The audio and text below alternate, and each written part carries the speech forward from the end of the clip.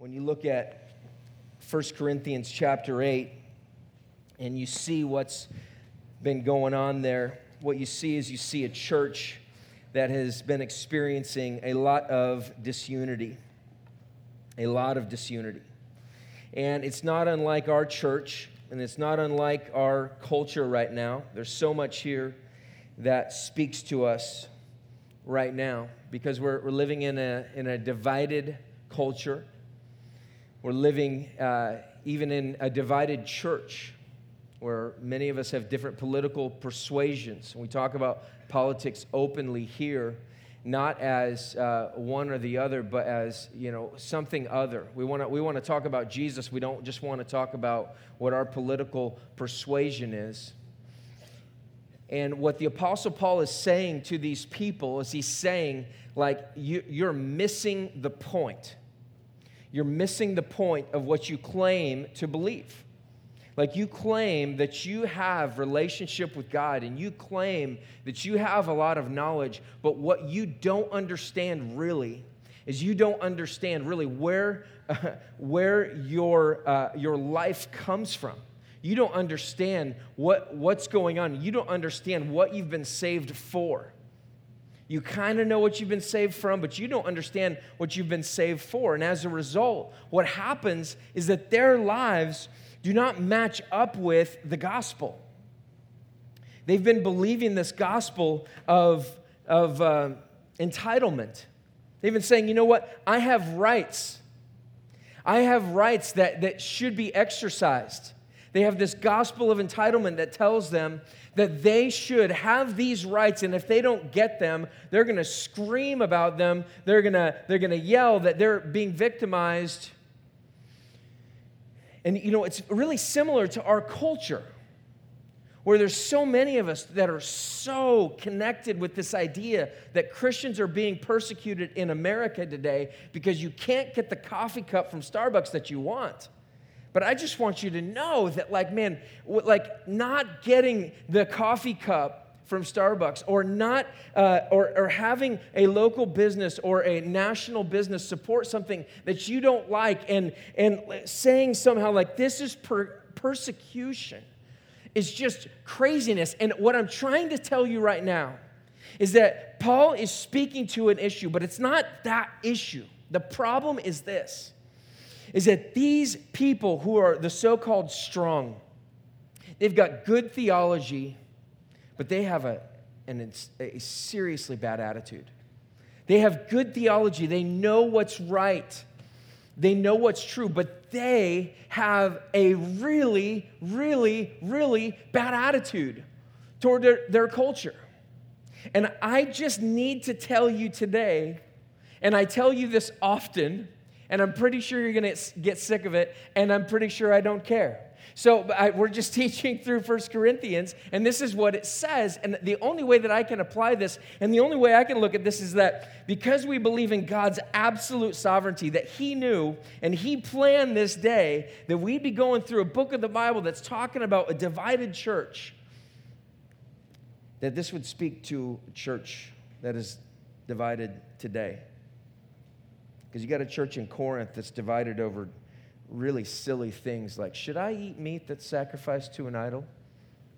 I don't know. Should I do that? But today, we have other disunity problems.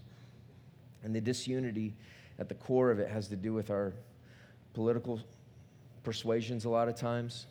But that's not the only thing. It's not politics.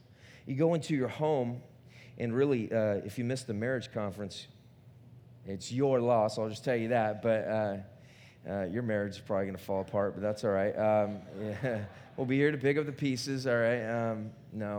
I probably shouldn't joke about things like that as a pastor, but we'll figure that out later. But the disunity extends into your family, and it comes like this. It comes in a way that says, I have rights. I have rights. You have obligations to me. You're obligated to do these things.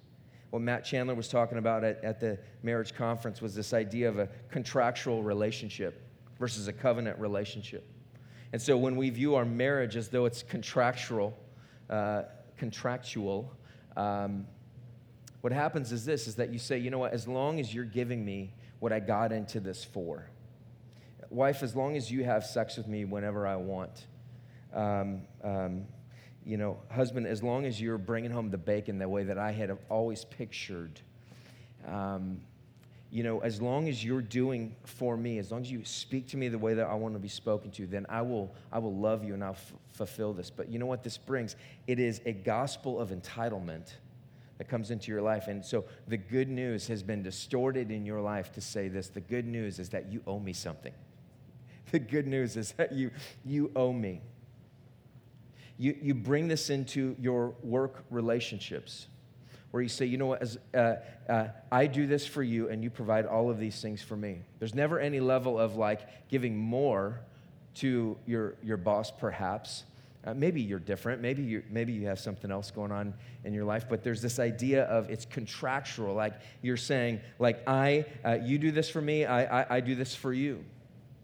And what happens is this, is that whether it's in between your workmates or in between you and your boss or in between you and the people that buy from you, what happens is this, is that you turn everything into this obligation that they have to do for you, and it's this gospel of entitlement. See, the symptom of the problem is this, is that like our country is divided, and we've seen it, but it's really been like that for a long time.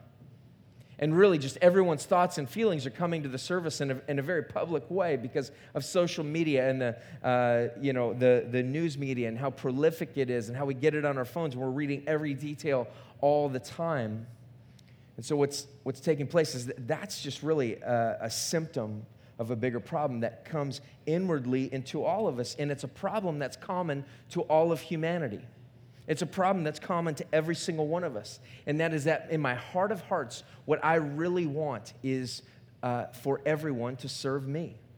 In my heart of hearts, what I really want is I want people to bow down before me, and I want them to worship me. I want them to give me what I want when I want it. And it's a gospel of entitlement. And that's what this church is dealing with in Corinth.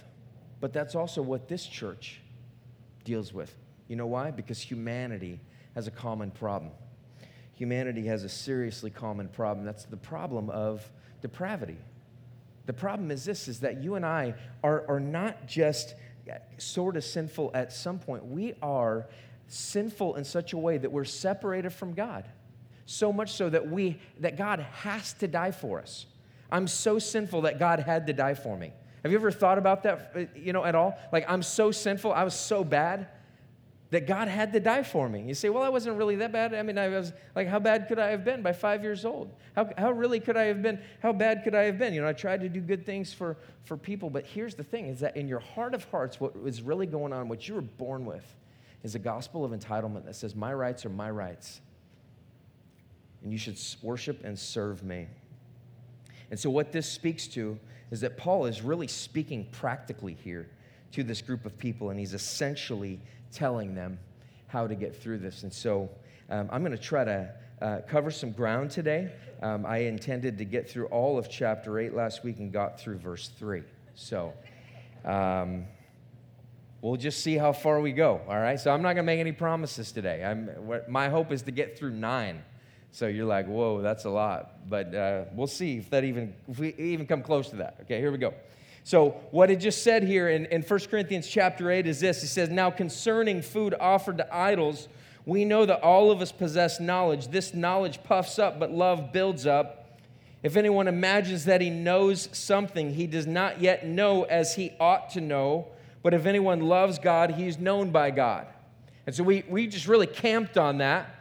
And we just said, like, if you think that you know something, if you're pretty sure that you know what's up, the truth is that you don't know yet as you ought to know. You don't really know what you're talking about. There's really, you think there's a level of knowledge, but there really is a level of ignorance.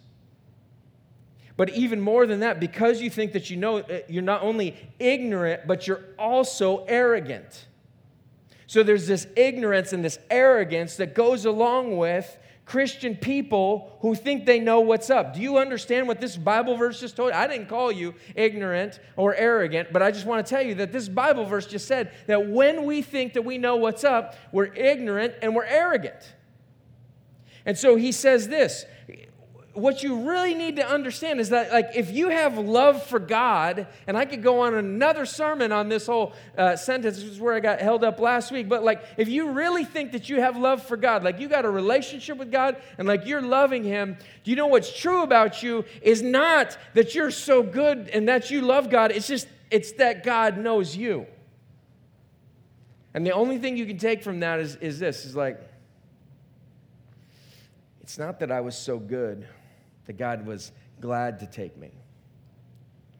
It's that God was so good that He took me just as I am. He knows me. He knows me.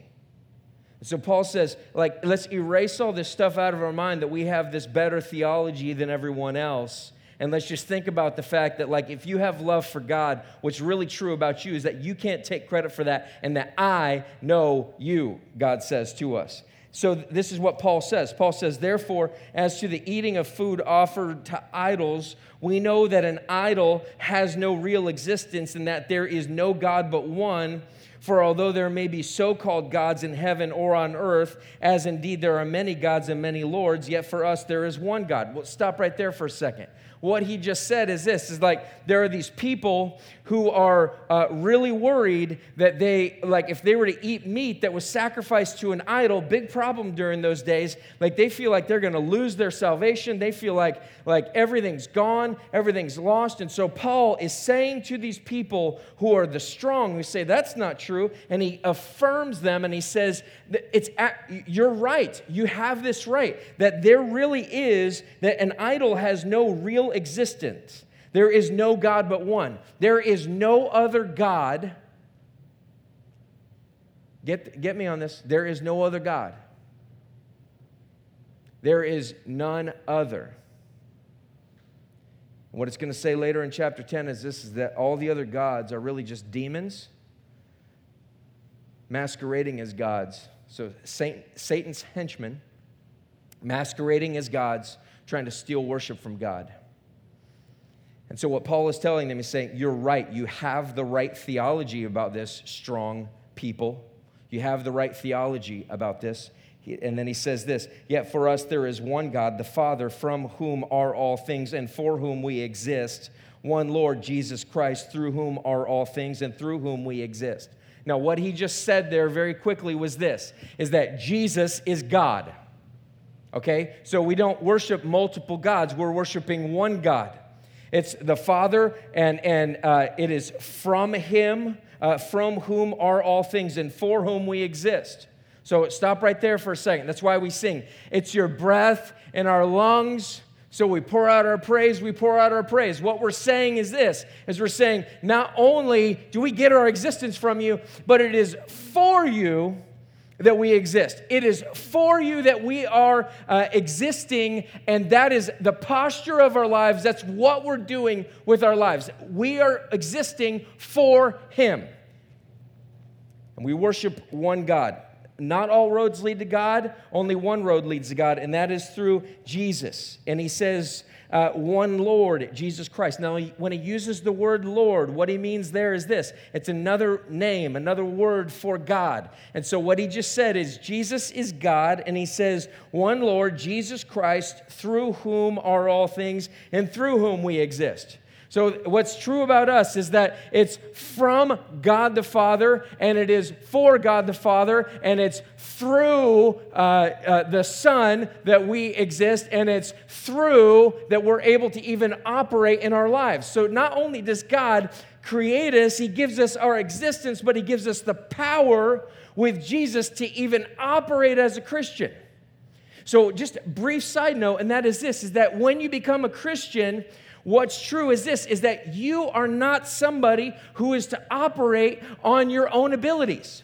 And when you're operating on your own abilities, and when you're somebody who says, I've got to make this happen, I've got to become more moral, I've got to become that person that I want to be, and try to white knuckle it, what's happening is this, is that you are trying to say, It is all of my own accord, and I want to tell you that if you're successful in becoming a better person on your own ability, all you're going to do is become someone who is ignorant and arrogant. That's all. And that's where the gospel goes wrong. And so Paul says this: your existence doesn't come from you. Your very life, your ability to follow me does not come from you. It comes from God. Most people in America don't understand this. And I would venture to say that most Christians in America, I don't believe, understand this.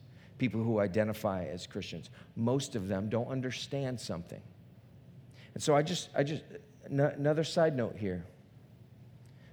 When Christians take up a political cause, and we as true Bible-believing followers of Jesus Christ, when we say, well, that's the Christian way to go right now, that oftentimes is not the Christian way to go.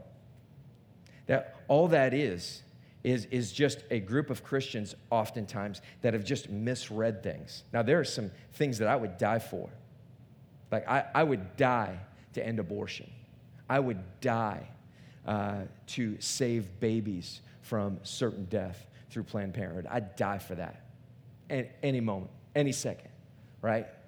But I just got to tell you that just because it's some type of Christian platform does not make it something worth following. We must look at the Scriptures and determine that. Verse 7, however, not all possess this knowledge, but some, through former association with idols, eat food as really offered to an idol, and their conscience, being weak, is defiled. These people, they eat this food offered to an idol, and all of a sudden, now their conscience is defiled. These weak brothers, they don't really have the good theology that the strong brothers do. But their conscience is defiled. And what you can take from that is this, is that when you believe something to be wrong, when in your life you kind of go, man, I feel like that's wrong, but everyone's telling me it's okay, but I feel like it's wrong. When you go against your conscience in those things, what happens is this, is that you're defiling yourself. It doesn't necessarily matter that it is right or wrong. When you think it's wrong and you engage in it, that's a problem. That's a problem. That's what Paul is getting at. He's basically saying there's a real issue when people who believe that something's wrong engage in that sin because it is sin for them. Okay? So then he says this, food will not commend us to God. Food will not commend us to God. We are no worse off if we do not eat and no better off if we do. Okay, listen to what he says. Self-effort, your behavior modification. If you say, I never touch alcohol, or if you say, I do touch alcohol, or if you're somebody who says, I like to eat this type of food or that type of food, or I diet a lot, or I don't diet a lot, or I eat unhealthy food at McDonald's, or I eat healthy food at whatever one of those crazy grocery stores is where you have to carry out your own groceries all the time. What in the world is wrong with these places? But like any one of those things, like food does not commend you to God. It's not going to make you any closer to God. It's not going to pull you away from God. But Paul says this to these strong people who have good theology. He says, but take care that this right of yours does not somehow become a stumbling block to the weak. And this is where it gets to the heart of the matter. These Christians are people who just have not cared about their brothers and sisters. They haven't cared about the people that are around them. All they care about is their rights. They say, I have a right to do it. It's not wrong. See, Paul told me it's not wrong. I have a right to do it. I have a right to take up this cause. I have a right to do these things. I have a right to free speech, and so I should exercise that right. And it doesn't matter if anybody's hurt by it. And Paul says this, no, you've got to consider the person who's weaker. You've got to consider the person who's weaker. And in many ways, our democracy was built on that, to consider the weaker brother. That's why we have a democracy. That's why we are working toward not setting aside people who are minorities. We work toward allowing them to have a voice in some way in our culture. And so what these people are doing is they're saying, you know what? I should be able to do it because it's my right. He says, for if anyone sees you who have knowledge eating in an idol's temple, will he not be encouraged if his conscience is weak to eat food offered to idols? And so, by your knowledge, this weak person is destroyed, the brother for whom Christ died, thus sinning against your brothers and wounding their conscience when it is weak, you sin against Christ. Therefore, if food makes my brother stumble, I will never eat meat, lest I make my brother stumble. And I told you last week, I hate that verse, all right? I've got a brisket on the Traeger right now. And so I'm hoping nobody has a problem with meat. But what Paul is saying here is he's saying, when you sin against your brother, you're sinning against Christ. So in the context of the church, when you refuse to look out for the weaker brother around you, you are not just sinning against them. It's not your right to do whatever you want. It is your right as a Christian to curtail the way that you act and to look out for the weaker brother. And when we don't do that, we sin not just against that brother, but we're sinning against Christ.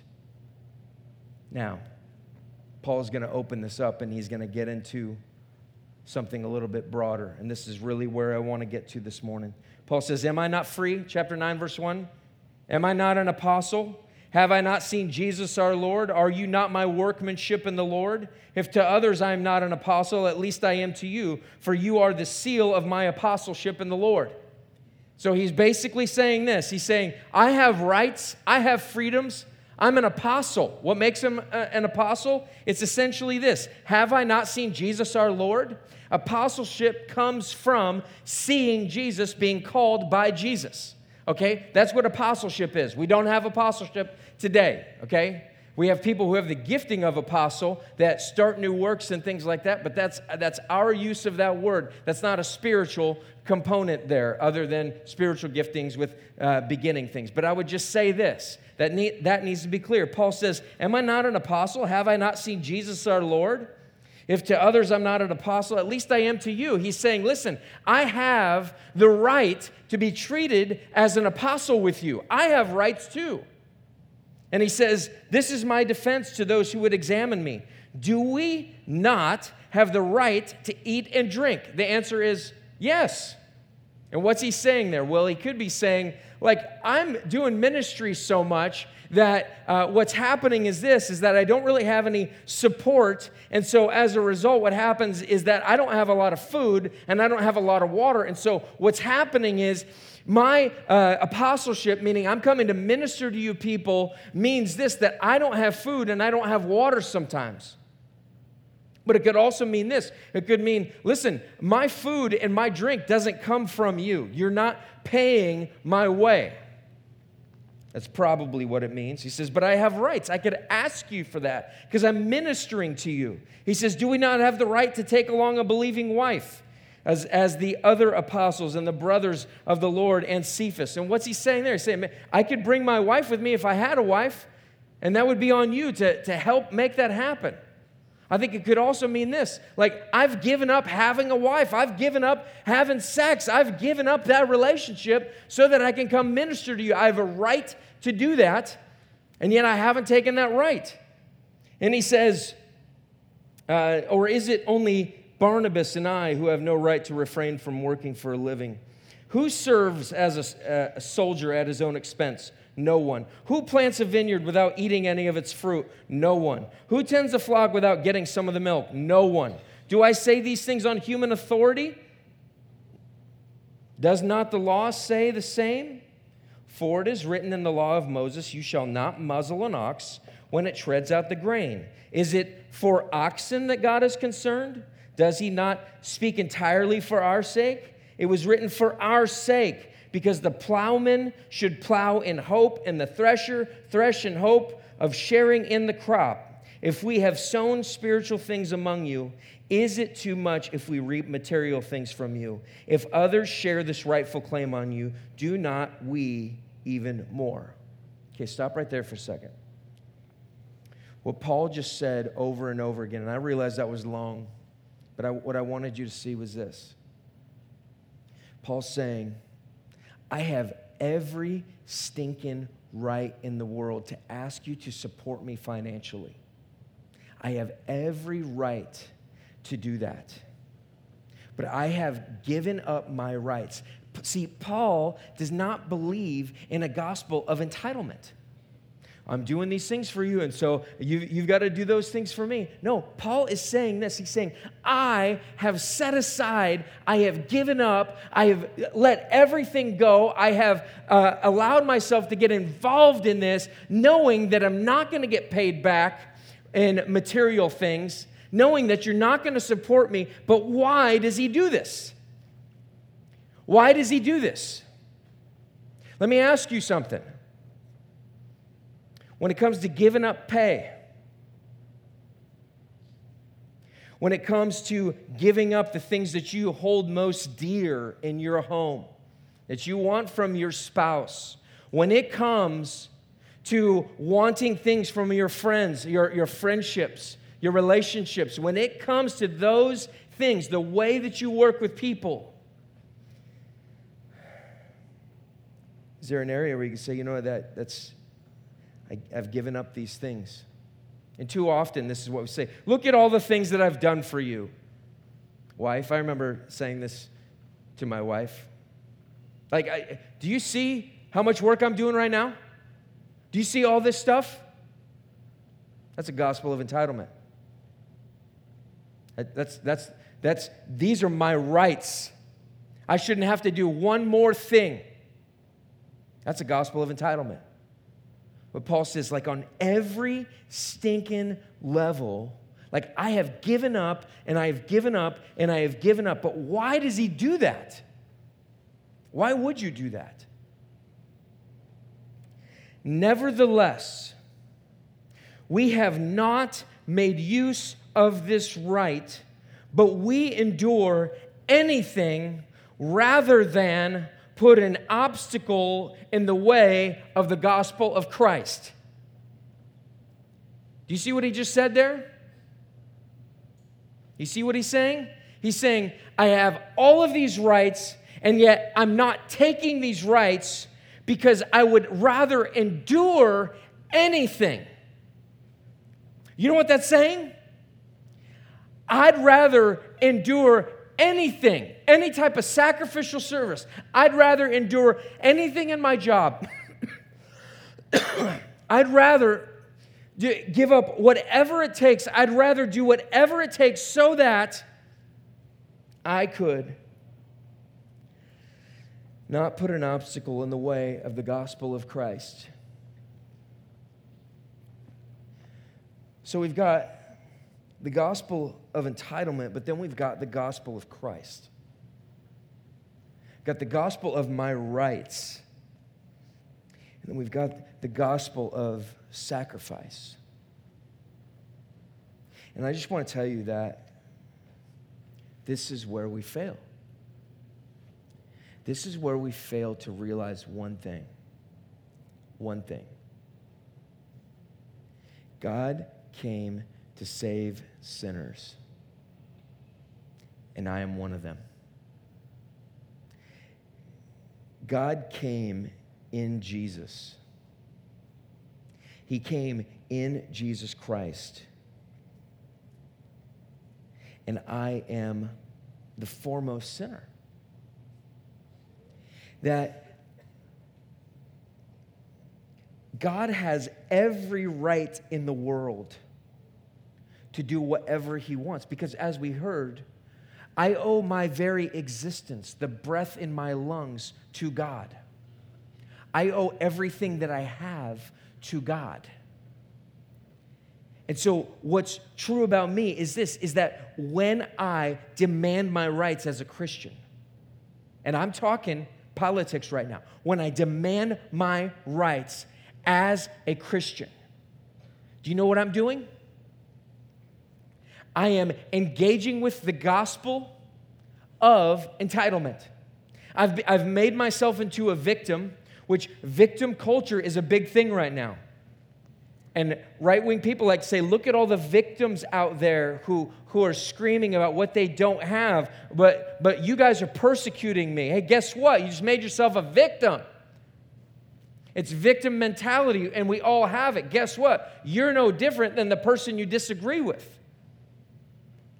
What Paul is saying is that when you and I get the gospel, what's going to happen is this, is that I don't want anything that I'm doing to get in the way of sharing Jesus with somebody else. I don't want anything in my life to get in the way. I want to be able to share Jesus with people, and that's my goal, that's my vision, that's my dream. And so what it means is this, is that I set aside my rights because my marriage is going to be an expression of the gospel. Ephesians chapter 5. The Apostle Paul goes back and forth between talking about marriage and talking about the church. And he says, it's like, he doesn't even know, it's like marriage is a picture of the church, and the church is a picture of marriage. And so the gospel is deeply intertwined with that. And do you know what that is? That's truth. It's truth. So when your marriage is a gospel expression, like I give up my rights for my wife. I give up stuff so that she can have what she wants.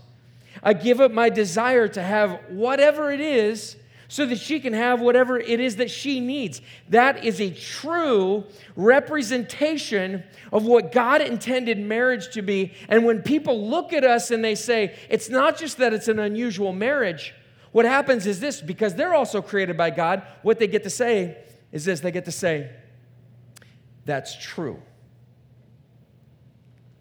That's a true representation of what marriage should be. They don't know that. They say, that's weird. That's crazy, man.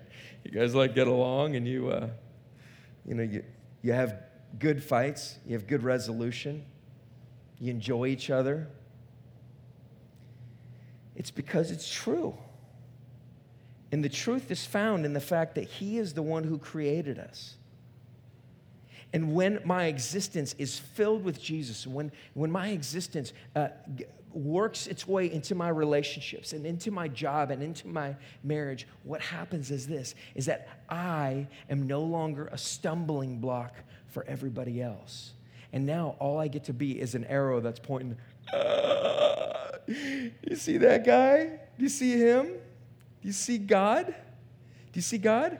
Uh-huh. Yes. My existence is through Him. It's because of Jesus that my life is operating in this way. And so people look at us and they say, that's a true representation of who God is. That's accurate. And so Paul goes on and he says, do you not know that those who are employed in the temple service get their food from the temple?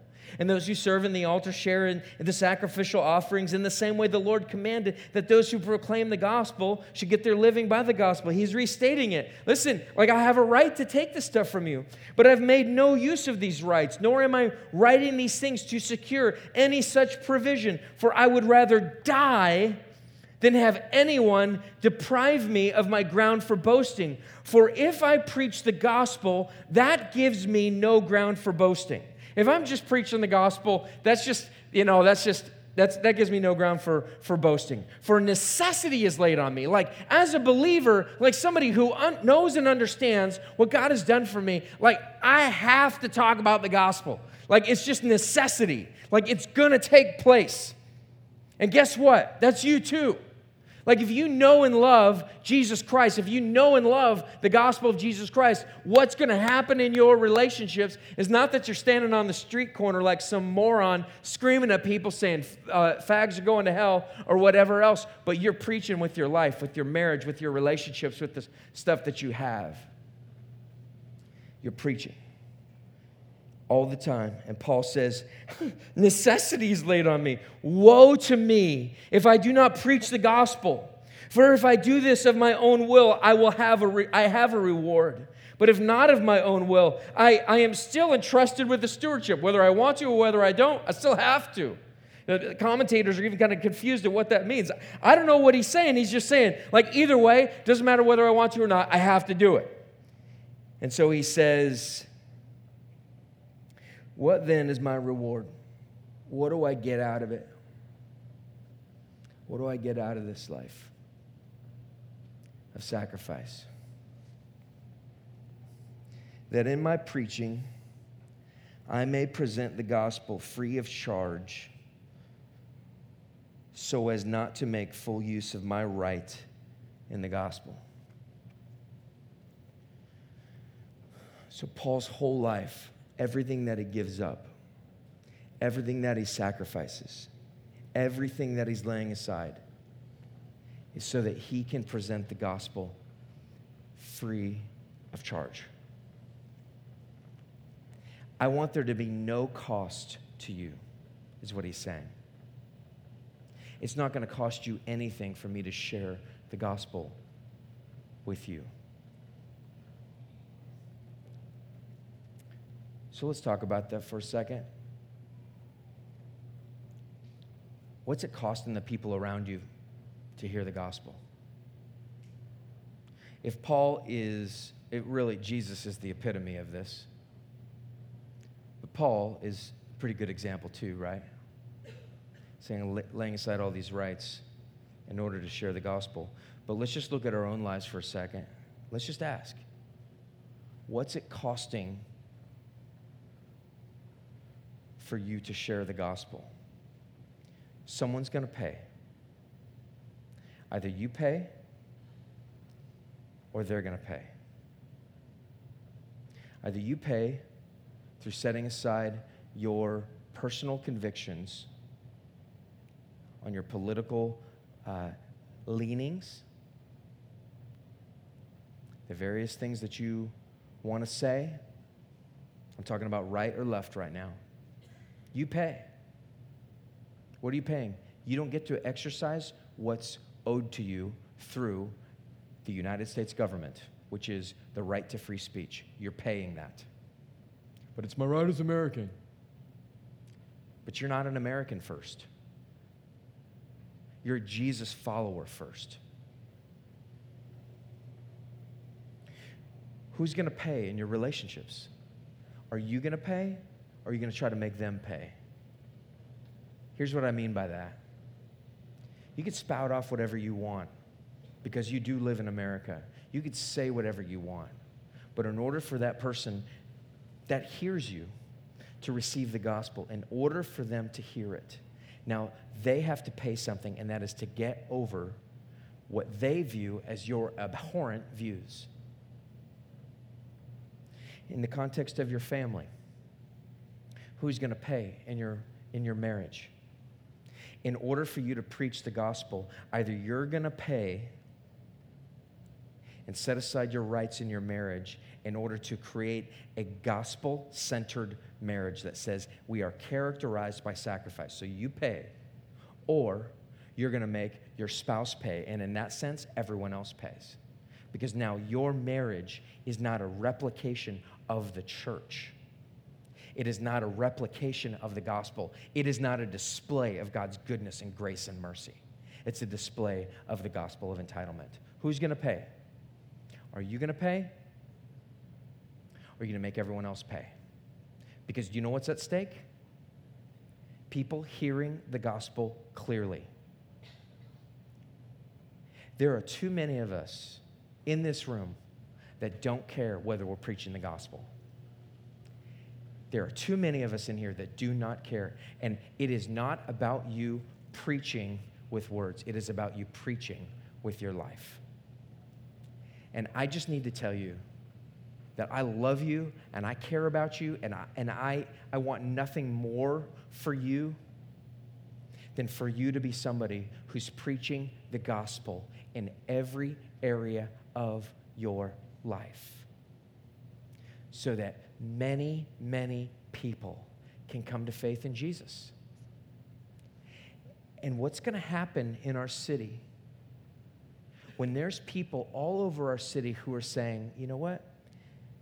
I'm now going to sacrifice because Jesus sacrificed for me. Now, I'm going to pay because Jesus paid the ultimate for me. When we say that, and then we pass that on to other people, and they say that, and say, I'm going to pay because Jesus paid for me. I'm going to pay. That changes culture. And do you know what payment looks like? Payment looks like serving our city. It looks like inconveniencing ourselves financially for our city. It looks like inconveniencing ourselves and sacrificing ourselves for what's sacrificing our time for the people in our city that are the most vulnerable. It's saying, I'm not just going to sit around and say that I care about people or say that I'm an advocate for life, both in the immigrant and the unborn child. I'm not just going to say that, but I'm going to be somebody who's going to preach. I'm going to preach with my life. I'm going to preach with the way that I respond because Jesus gave all for me, and so I'm going to give all for him. I'm not going to make everyone else pay to come hear the gospel. I'm going to pay. So that's my question. Who's going to pay in your relationships? Jesus paid for you. Who are you paying for? Who are you paying for? Jesus went to the cross so that we could have his gospel. I'm praying that we'd grab hold of it and not take hold of the gospel of entitlement. I'm praying that we'd take hold of it and that we would let go of our individual rights as Americans. I'm not saying there aren't valuable things there. I'm not saying there aren't reasons to fight for the Constitution. There are good and godly things. Like sinners wrote the Constitution, and they still wrote things that are godly. Okay? There's good things in there. But I'm saying this, when we give up our rights and we sacrifice, it's going to be amazing. It's going to be amazing. I want to bring somebody up here right now. She doesn't know I'm going to do this, but Justin and Amy Wallace, would you guys come up here? She just walked in the back. So I'm doing this right now because I think she's a great example. So, yeah, I called you. Yeah, come up here. So, can we give her a hand? You don't even know why you're clapping. Just clap for her. Justin, come up here. Just come up here. You guys are one. Come on up here. So, in September I'm going to cry. Gosh, dang it. I prayed this morning that I would not cry, okay? But, it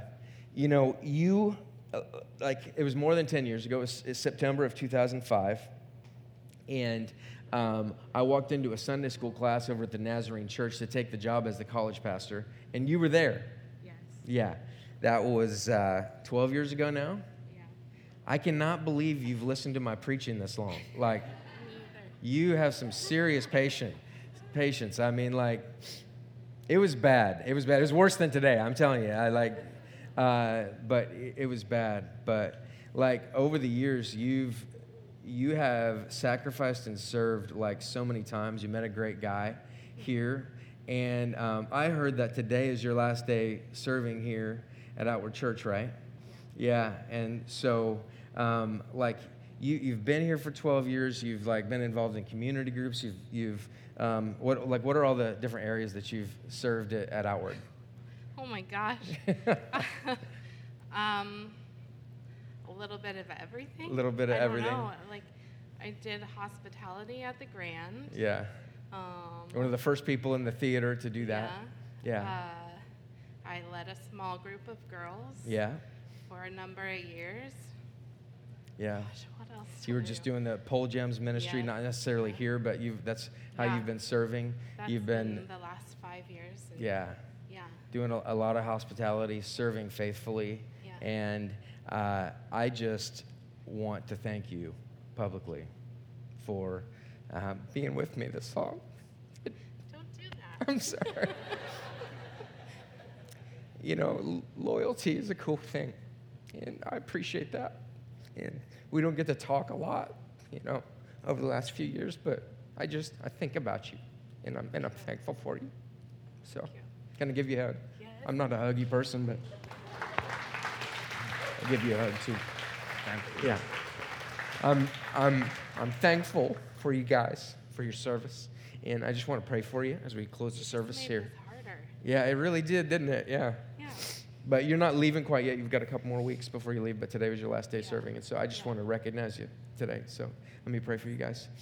Lord Jesus, I just thank you so much for Amy and Justin, and Lord, just their service to you. And Lord, we're asking that you would do like amazing things in their life, that Lord, that they'd be able to find a great church and find great ministry, and Lord, that they'd be able to engage and Lord, carry your gospel. Lord, we thank you so much for the sacrifice that they have put in here at our church. We thank you for what you're going to do in and through them in the years to come. It's in your name we pray. Amen.